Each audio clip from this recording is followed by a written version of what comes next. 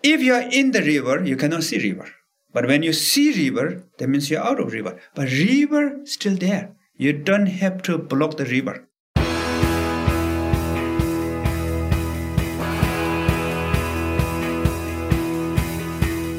Welcome to The One You Feed. Throughout time, great thinkers have recognized the importance of the thoughts we have. Quotes like garbage in, garbage out, or you are what you think ring true. And yet, for many of us, our thoughts don't strengthen or empower us. We tend toward negativity, self-pity, jealousy, or fear. We see what we don't have instead of what we do. We think things that hold us back and dampen our spirit. But it's not just about thinking. Our actions matter. It takes conscious, consistent, and creative effort to make a life worth living. This podcast is about how other people keep themselves moving in the right direction, how they feed their good wolf.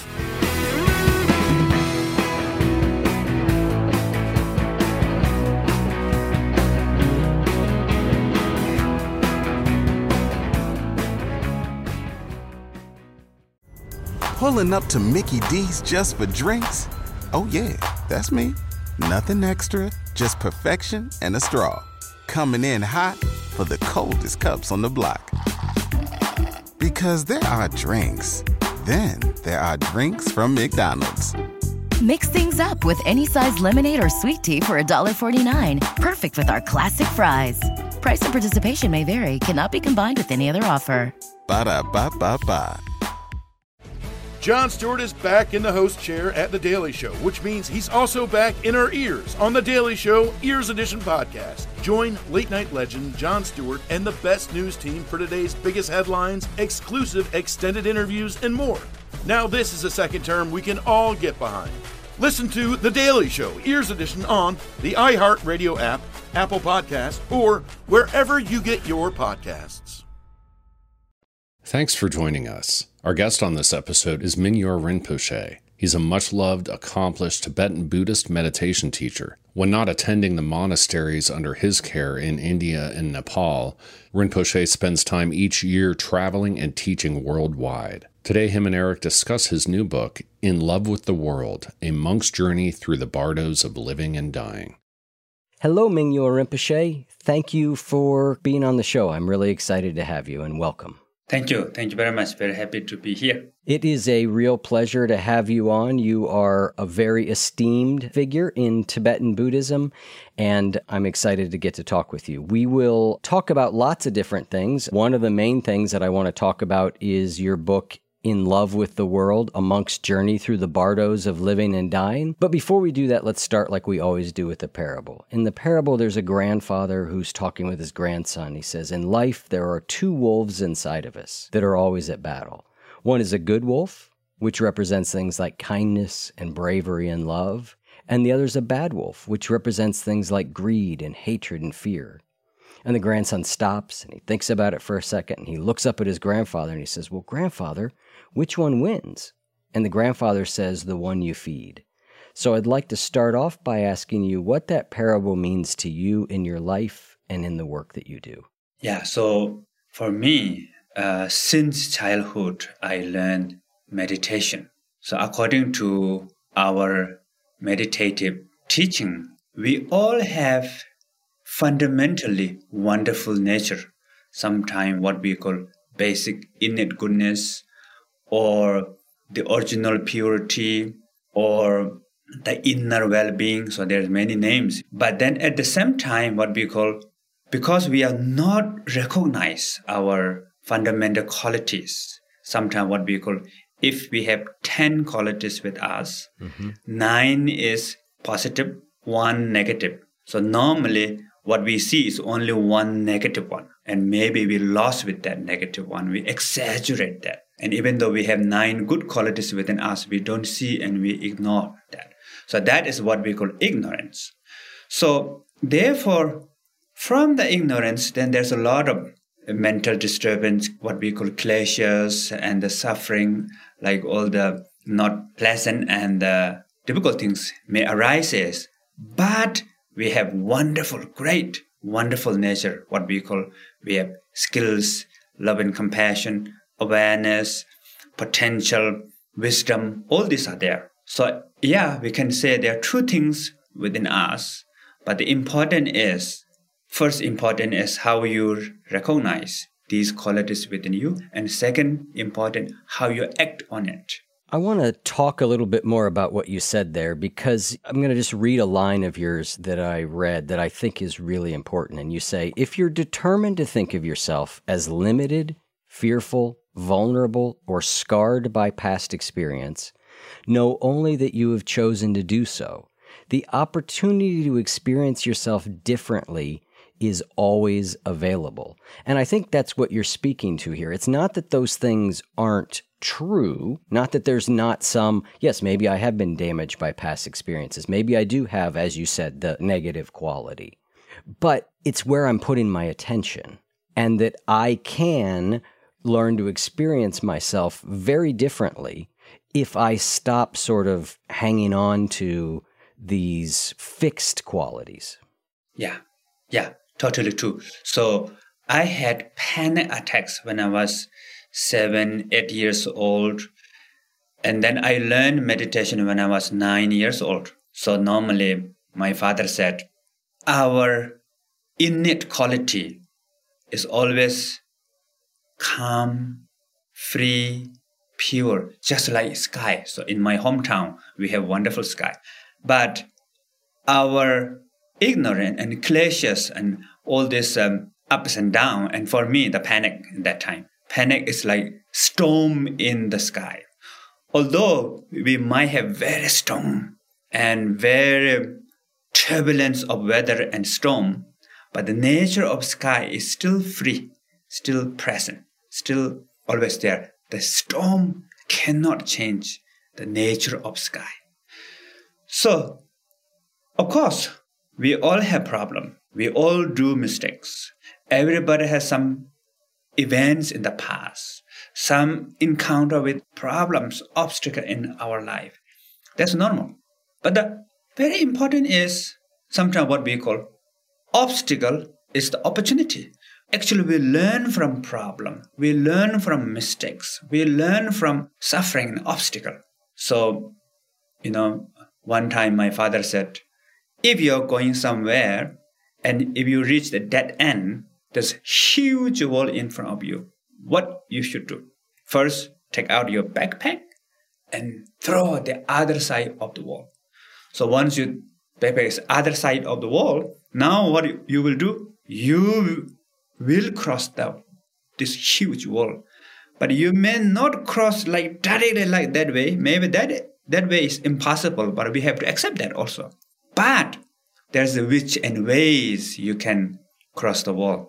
So that is really important. We all have capacity. We all have potential. We all have wisdom, love, and compassion within us. So it's really important that which side of us we should look and discover and nurture and be with that. I think this is very important.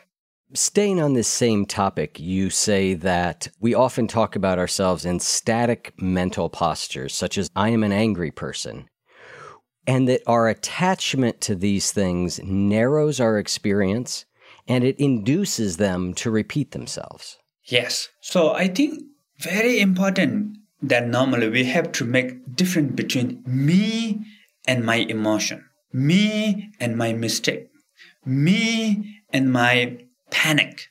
So my mother, when I was young, when I did something mistake, and my mother said, this action is not good.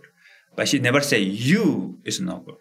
So I think this is a really important that we need to learn, that I think fundamentally everybody want to do good. Sometimes what we call the nature of tree and the habit of tree. So the nature of tree is straightforward and the balancing the branches. But because of the wind, because of other situation, tree may go this way or that way. But that is not our true nature. So it is really important that to gratitude, appreciate, recognize about our fundamental qualities. I love that. I've never heard that habit of tree and nature of tree. it speaks to this idea that sort of what you're saying, this underlying goodness. You used a lot of different terms for it. The one I've heard in my Zen tradition is Buddha nature, right? We all have Buddha nature, right? Similar idea. But then we have all this conditioning that comes from the world. We are conditioned this way. We have this experience and we're treated that way and we have this fear. And so you're talking about dropping back into that underlying reality. How do you do that? Because that sounds great, but it's very difficult to do.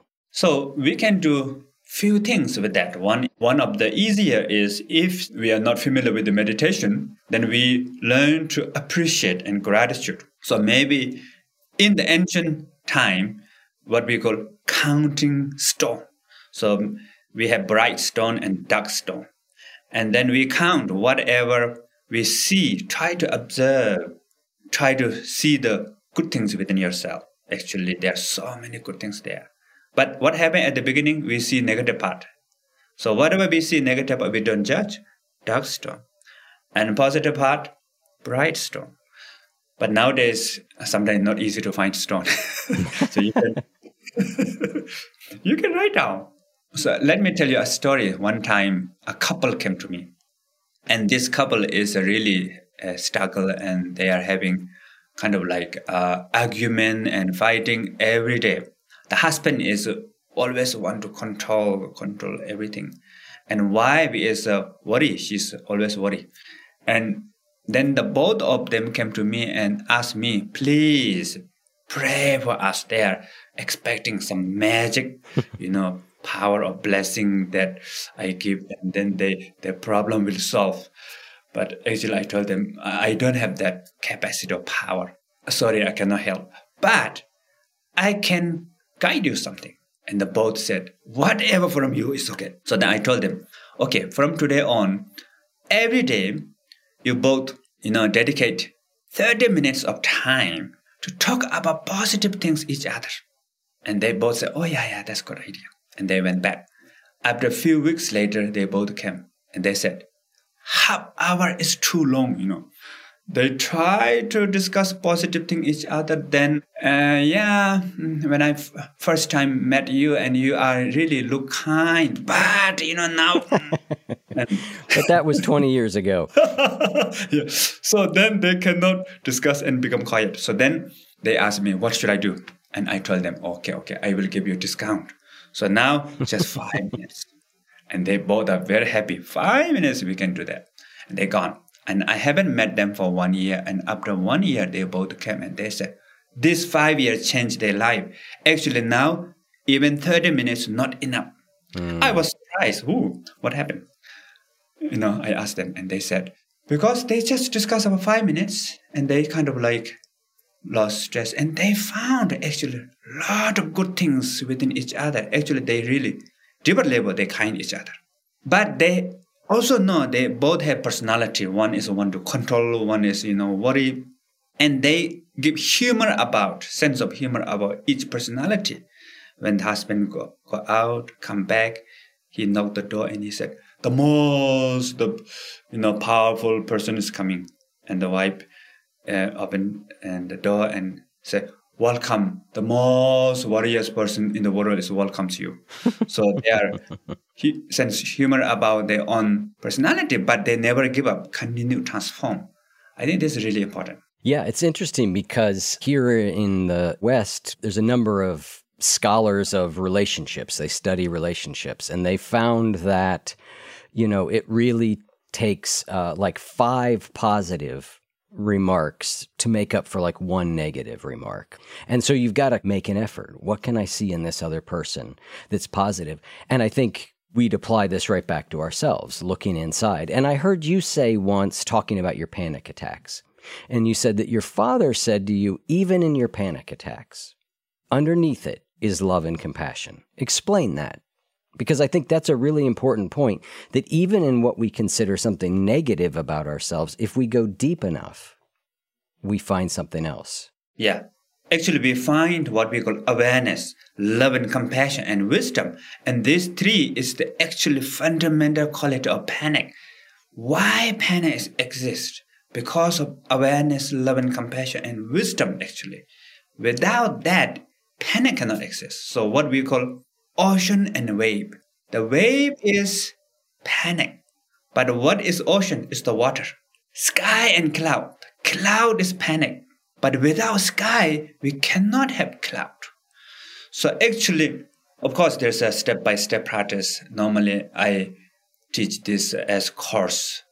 I do level 1, level 2. So of course, it takes some time. Maybe I will say, okay, now maybe I focus on the love and compassion. So when we really look at what is love and compassion, love meaning looking for something nice, looking for happiness, looking for virtue, looking for meaning for you, for others, for everybody. So there's a seeking, there's a longing, there's a motivation. So that is the love, to have this to you and everybody. Compassion is wanting to free from problem, obstacles, mistakes, uneasiness. So that is the fundamental essence of love and compassion.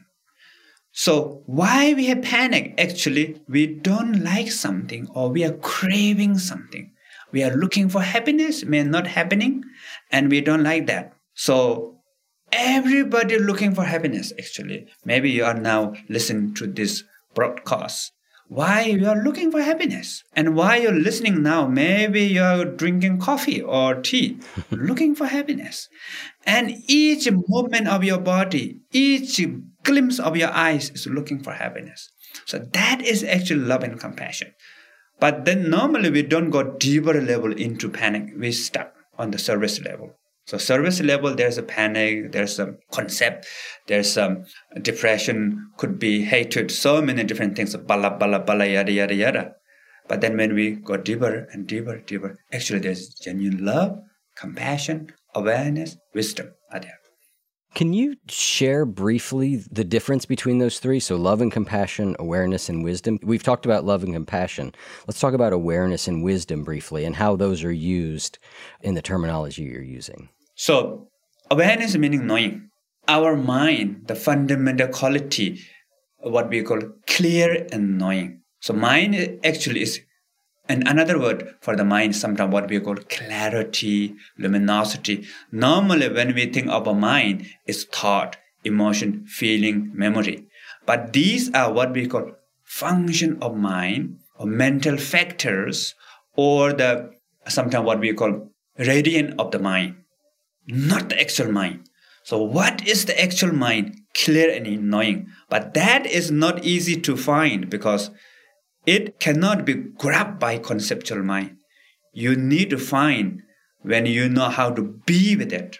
So rather than looking or controlling, just be. And that luminosity or clarity or awareness is the fundamental of panic, essence of depression, essence of thought, essence of memory, like ocean and wave. The wave is ocean actually. Without water, how you can have wave?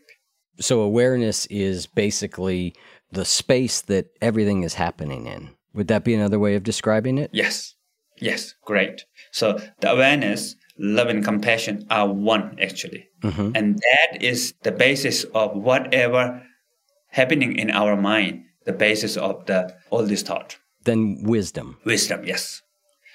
So wisdom is, I think, although recognizing all these are wisdom, so wisdom is quite difficult to understand. So we need to practice step by step. Got it. So you do talk a lot about this ocean and wave idea, and I like it. And you say that when most beginners start with the idea that meditation is supposed to be peaceful, right? If they feel peaceful, they conclude they're doing it right. If we're not, then we conclude we're doing it wrong. And when the waves come, we say we cannot meditate, or we assume the presence of waves means we're not meditating correctly. Say a little bit more about that. Yeah. So there are two types of meditation, I think, in the world. So for my lineage is what we call object-oriented meditation and subject-oriented meditation.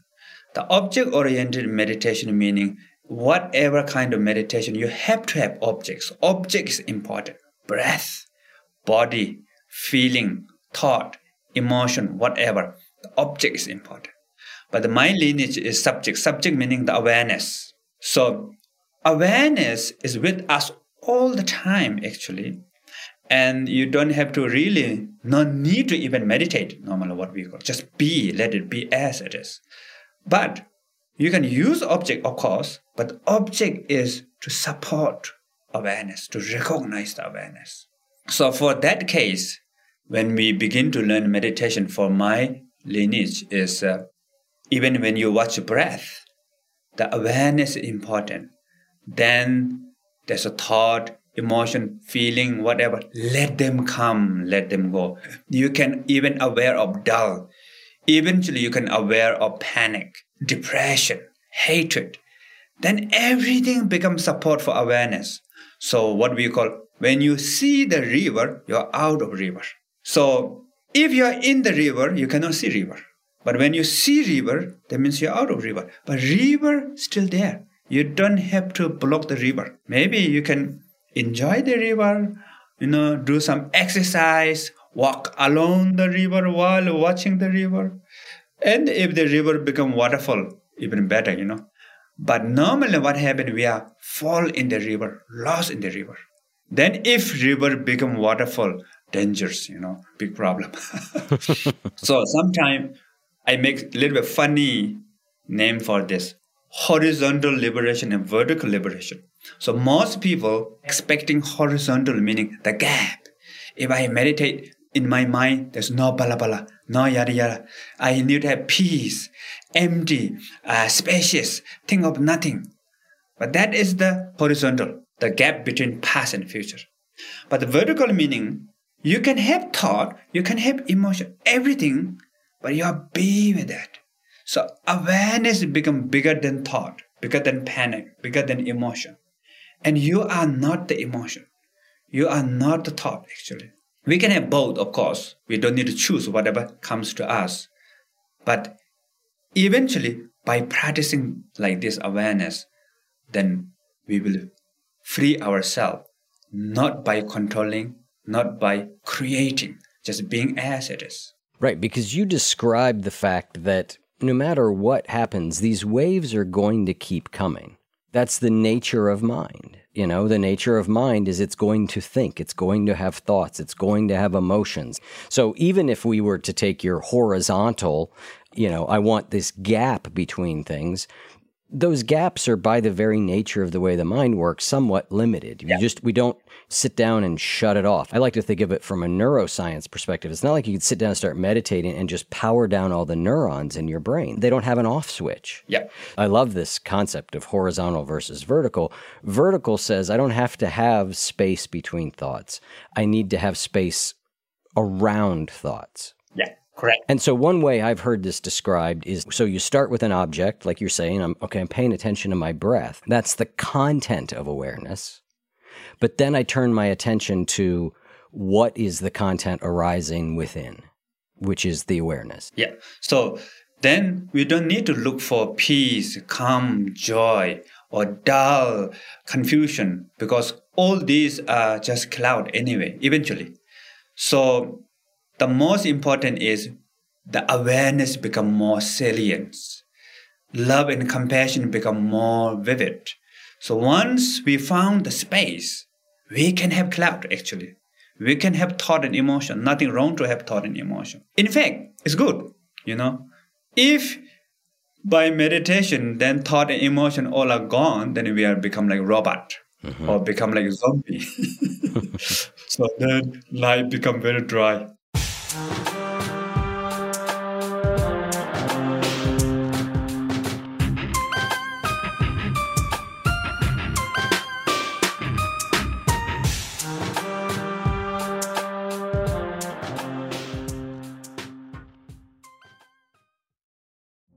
Witness the dawning of a new era in automotive luxury with a reveal unlike any other as Infiniti presents a new chapter in luxury, the premiere of the all-new 2025 Infiniti QX80.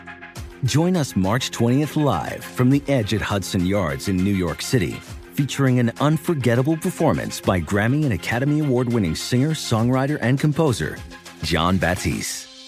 The all-new Infiniti QX80 is unlike any luxury SUV you've ever seen. Smart enough to anticipate your needs, even before you do.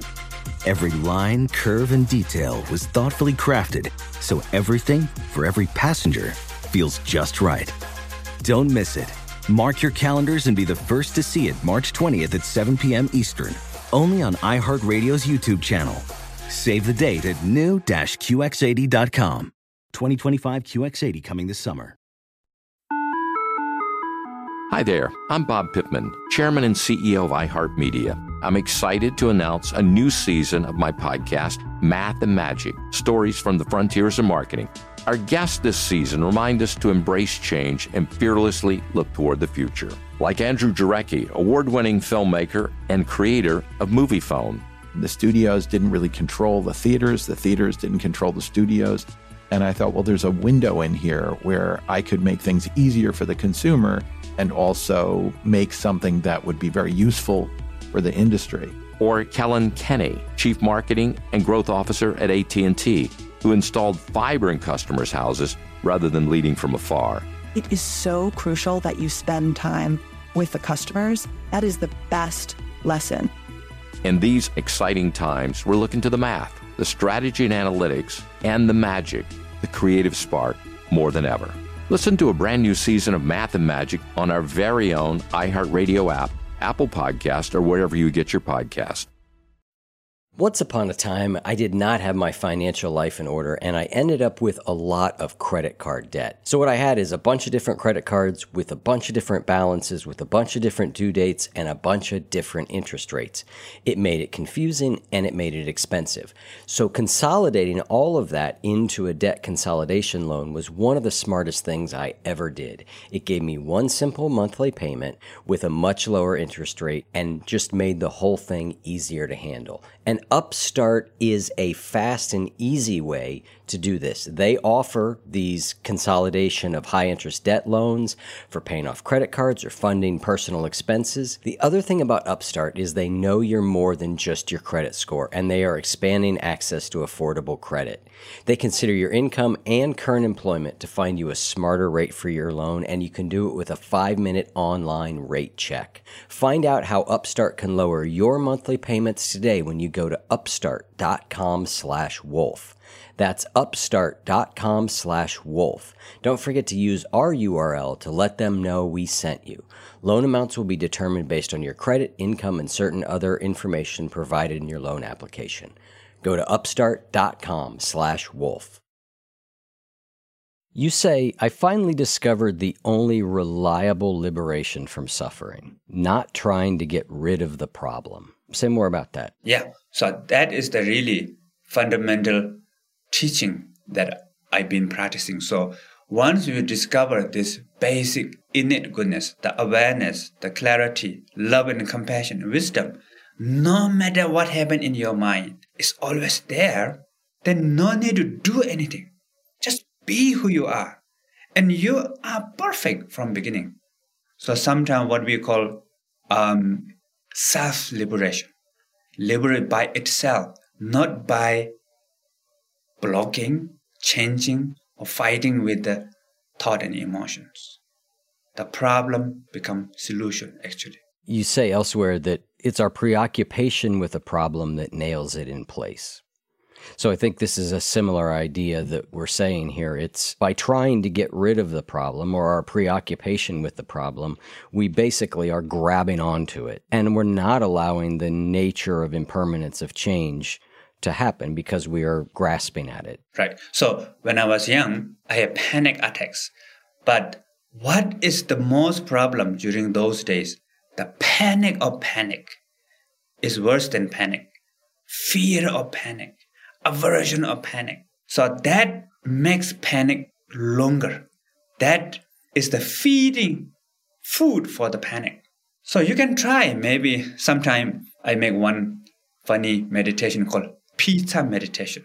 Maybe we can try pizza meditation. For the pizza meditation, for a few seconds, you are not allowed to think of pizza, okay? Now, no pizza. cannot think pizza even 1 second. What happened? Pizza comes. So when we say no pizza, actually more pizza will come. So that is what we call the service level of mind, the monkey mind does. So monkey mind always does the opposite. When we say no, monkey mind say yes. When we say yes, monkey mind say no. So then actually, you don't have to do anything with the monkey mind, because the essence of monkey mind is awareness, love and compassion and wisdom. So be with that.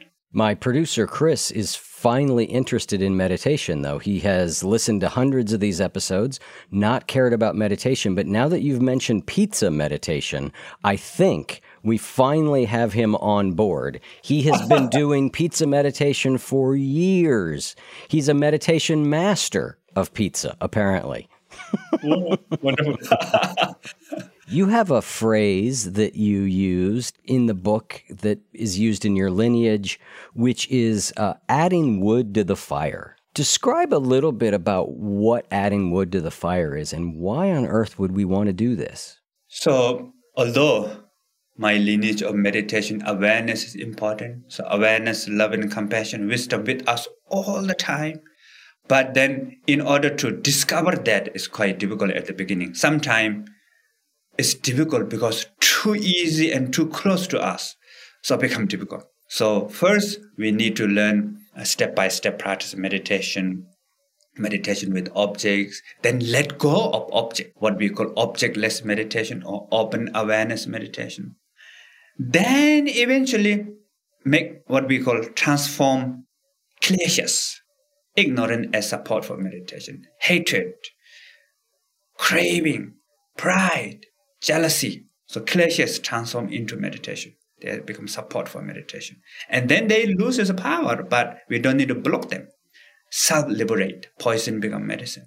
Then suffering. So eventually panic, depression, stress, or physical illness, whatever. But of course, we have to balance. If you're sick, you have to check with the doctor. Of course, it's very important for the relative level. But just checking may not solve the problem.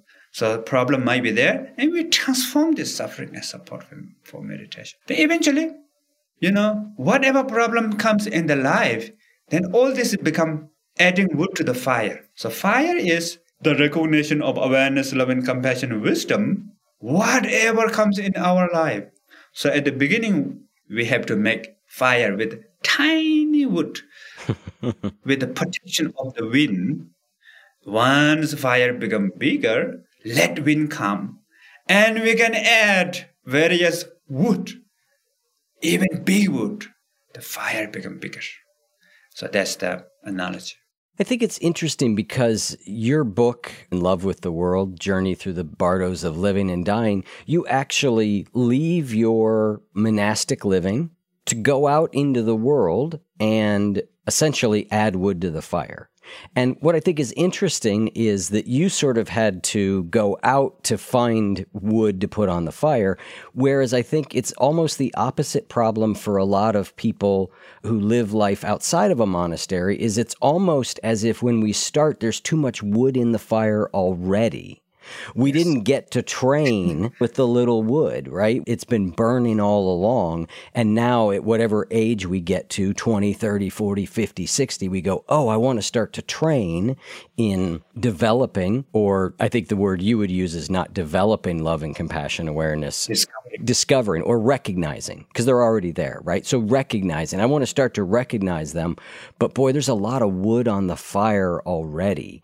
So would it be safe to say that to use your analogy of, you start by putting little pieces of wood on the fire, if we're going to work with our afflictions, if we're going to work with our suffering, that maybe we work with some of the easier parts of it to start with versus the hardest parts? Yes, that's correct. So at the beginning, we always need to start something easy, something safe, something you can do. So transform small things. For me, although I learned meditation from my father and many great meditation teachers, and they always recommend that don't work with the panic right away. Even when you transform panic into awareness, compassion, whatever that practice you're doing, If you feel panic is too strong, you cannot watch, you cannot find love and compassion within that, then let go. Look for another emotion. So what I did is, panic is quite strong with me, but I don't have so much anger normally. So I create anger and meditate with anger. I feel good, I can find awareness with the anger, but sometimes I cannot find awareness with the panic. So it takes time, step by step, step by step. I want to ask you a question about sensation. You say sensation is the link between the object and the mind. So we have an object in the outer world. It causes a sensation in us, and we register that in the mind, usually as I like it or I don't like it. Good feeling, bad feeling. In Buddhist psychology or analysis, I've heard that the first thing that arises is pleasure or pain or neutral. So I experience an object and immediately comes pleasure, pain, or neutral. Is that somewhat accurate in your understanding? In Buddhism, first appear as object. So what we call, we can talk through the eyes. So we have eyes, ear, nose, tongue, body. First, what we call the organ, the object, and the consciousness, they meet. First millisecond, whatever. When they meet, the eyes doesn't see the object yet. So like science saying the light touched to the eyes. Right? And then next, whatever millisecond, the image appear on the eyes. And that time, maybe for you, image appear as beautiful, not beautiful, nice image, not nice image, neutral image. Neutral, yep. Yeah. Then after that, sensation comes. The image nice, pleasant sensation. Image not nice, unpleasant. And from neutral, that there is some neutral sensation, normally not easy to recognize. Then what happened? The conceptual mind grabbed that. Oh, this is good, this is not good. I need that. How I look for that in the future, I might need. So then the blah, blah, blah, yada, yada comes. But it's kind of like what we call circle. The suffering is circle. So whether this object is nice or not nice, it depends on your habit, your past mental, like trauma in a way, or kind of like imprint. So for some people, when they look at the pizza, nice image. For some people, when they look at the pizza, not nice image. For some people, neutral. It depends on your habit, depends on how the imprint comes to you. So these imprints again go to this process and then make new imprint again. And we will see again that objects become like circle. So object, seeing, then would you call that perception? Yes. And then sensation? Yeah.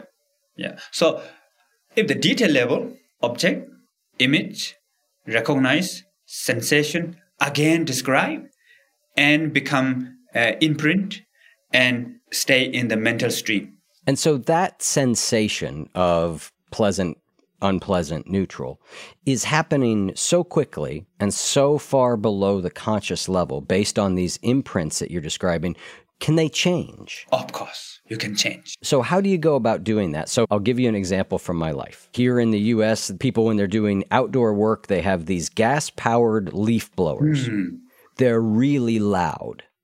And when I hear them, I instantly don't like it. Right. I don't like it. Right. I'm irritated by it. I don't want it.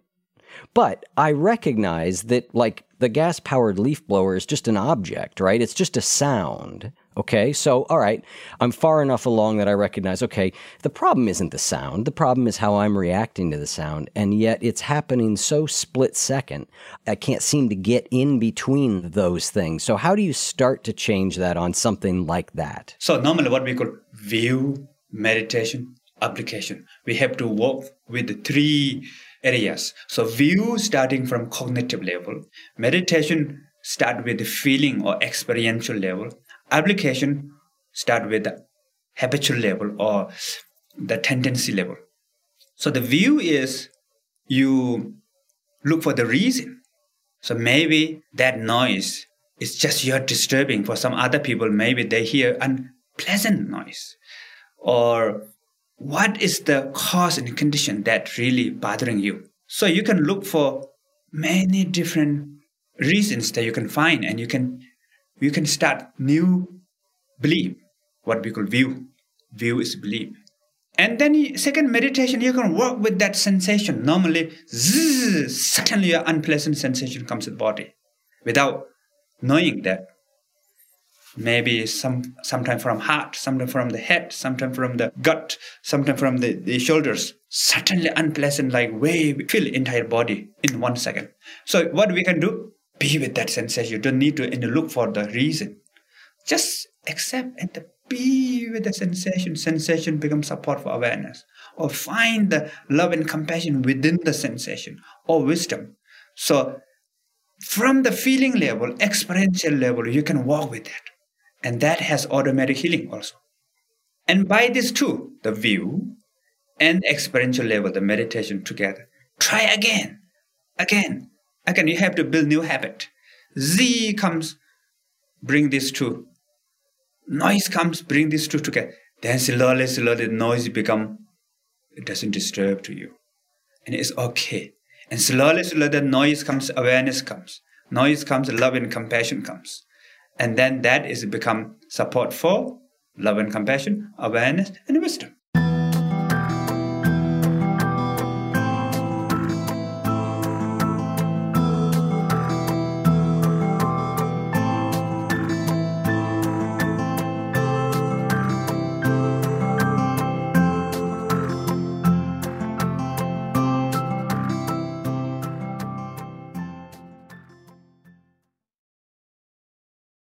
Are there any things that we encounter that you can't make that change with? So, for example, physical pain seems like, as humans, we all react to physical pain with go away, right?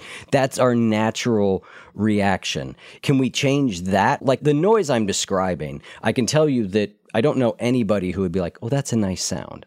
Almost everybody would be like, imagine a really loud, bad motor running in your ear. You'd be like, well, it would be sort of jarring, you know?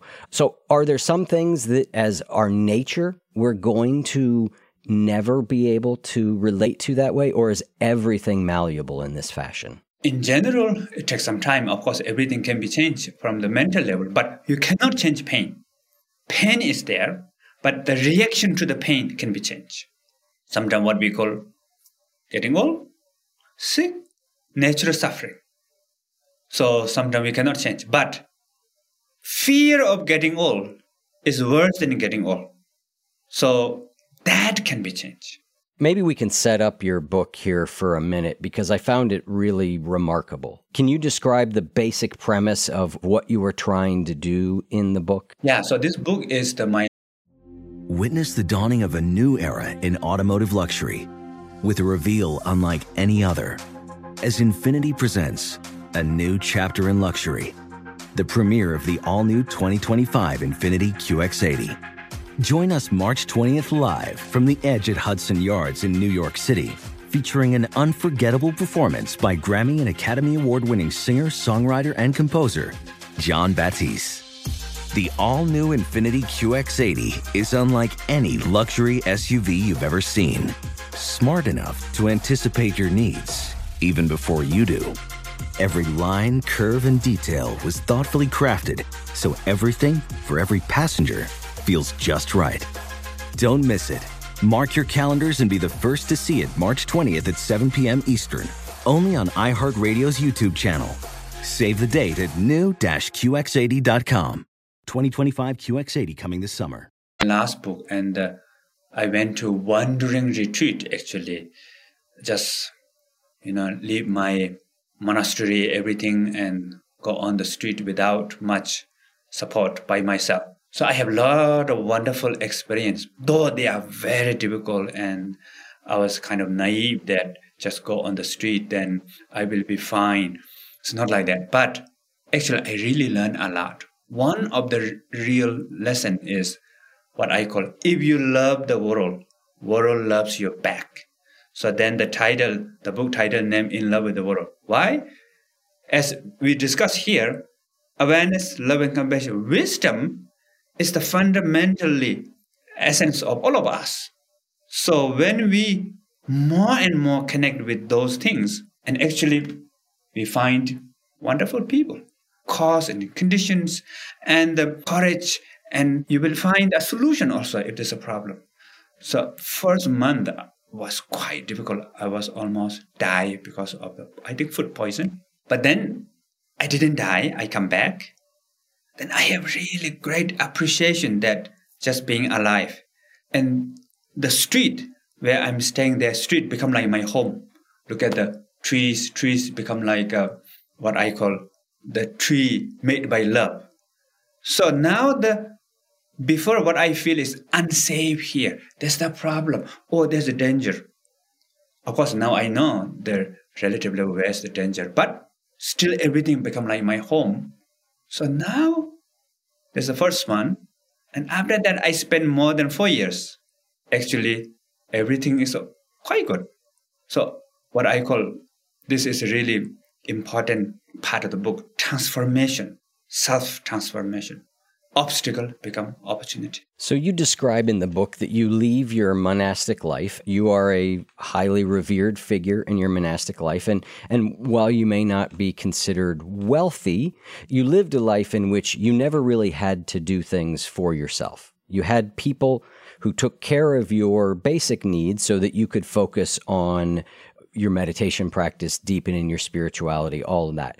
So you had attendants, you had all this stuff, and you suddenly decide, I'm walking away from all of that, and I'm just going to head out into the world and see what happens. It's a little bit like the Buddha leaving the legend of the Buddha is, had all his needs met, and he decided to wander out into the world.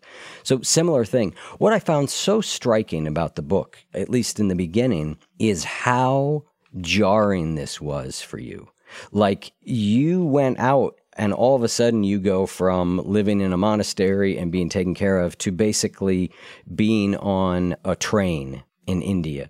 And describe a little bit about how jarring these things were for you, because I think it's really powerful because it speaks to what we've just been talking about, which is your initial reaction to all those things. You were able to overcome that and now relate to those things totally differently. Yeah.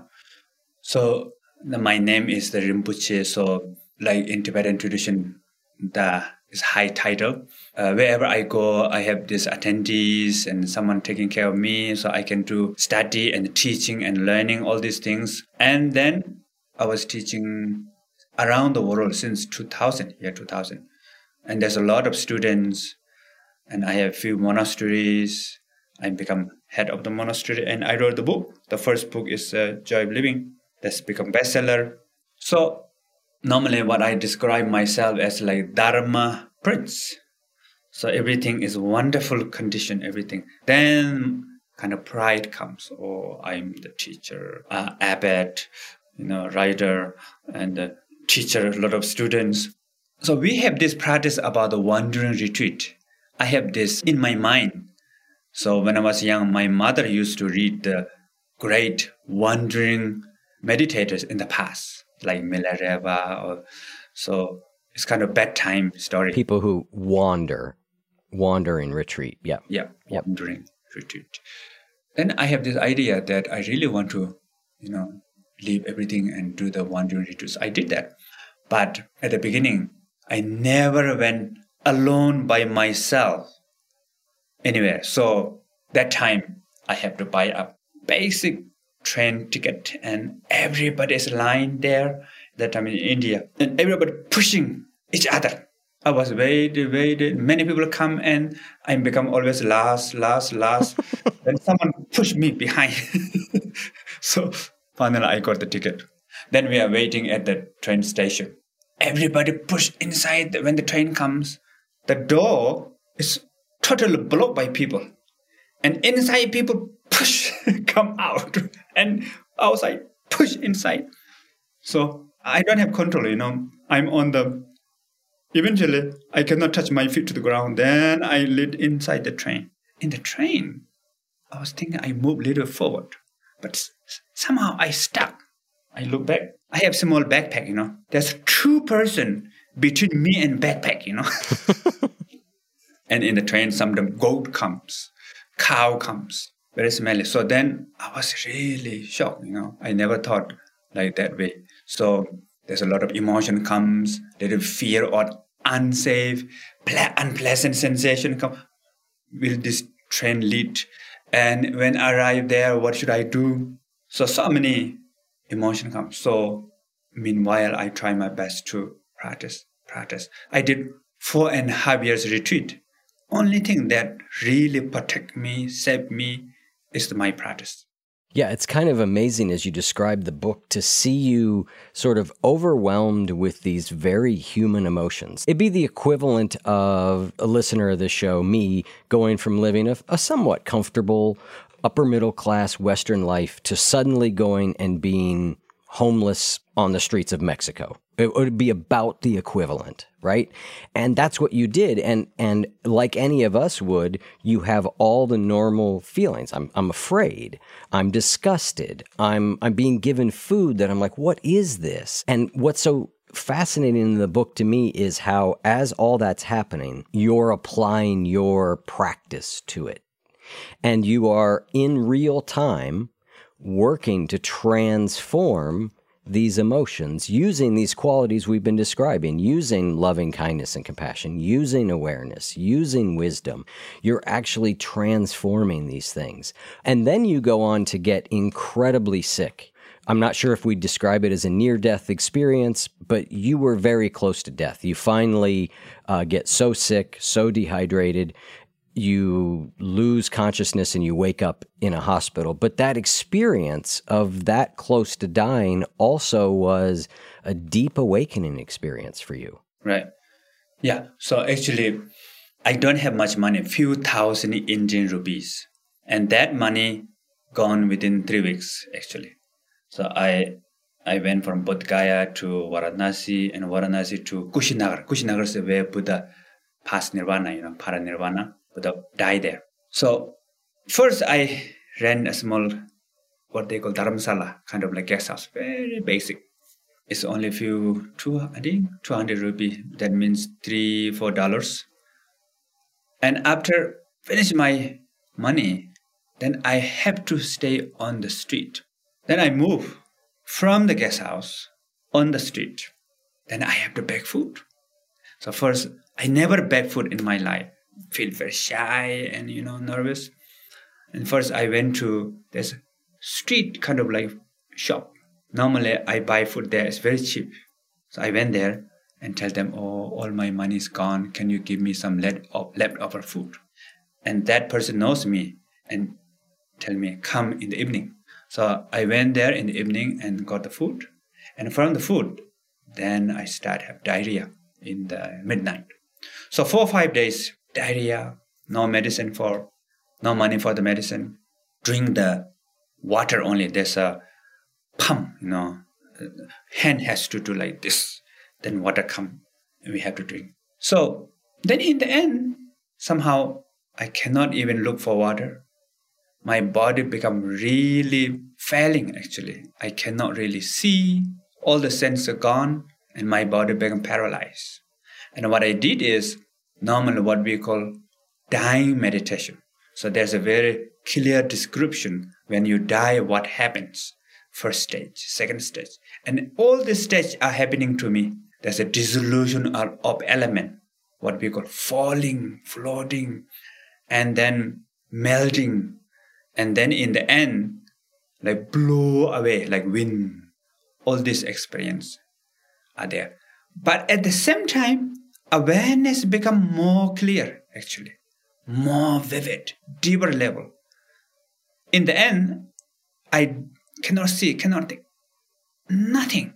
But awareness so present, and even there's no really thought there. So normally, when we think about apple, so there's image of apple there. That is also gone.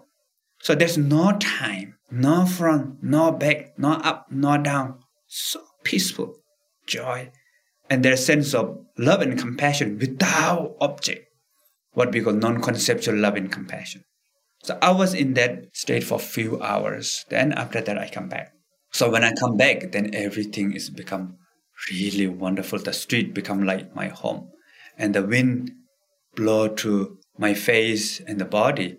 Before, wind is quite hot during that time. Very unpleasant feeling. But now it's really unpleasant. So this is really I describe this very detailed in my book. But normally I'm saying that don't try. Don't try at home, Yes. So if you want to really have this meditation, now when I think about this, it's kind of like, it's like suicide mission. So don't try that at home. But in our life, we have a lot of problems, as you mentioned before. So try to transform whatever problem comes to our mind and make friends with that. Well, that is a great place for us to wrap up. Thank you so much for taking the time to come on the show. It is a real honor to have you on, and I have really enjoyed this conversation and talking with you. Thank you. Thank you very much.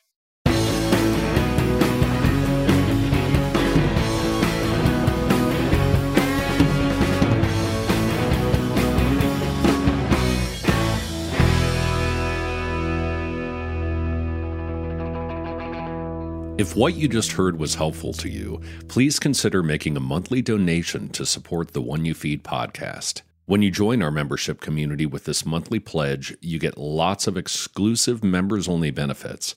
It's our way of saying thank you for your support. Now, we are so grateful for the members of our community. We wouldn't be able to do what we do without their support, and we don't take a single dollar for granted.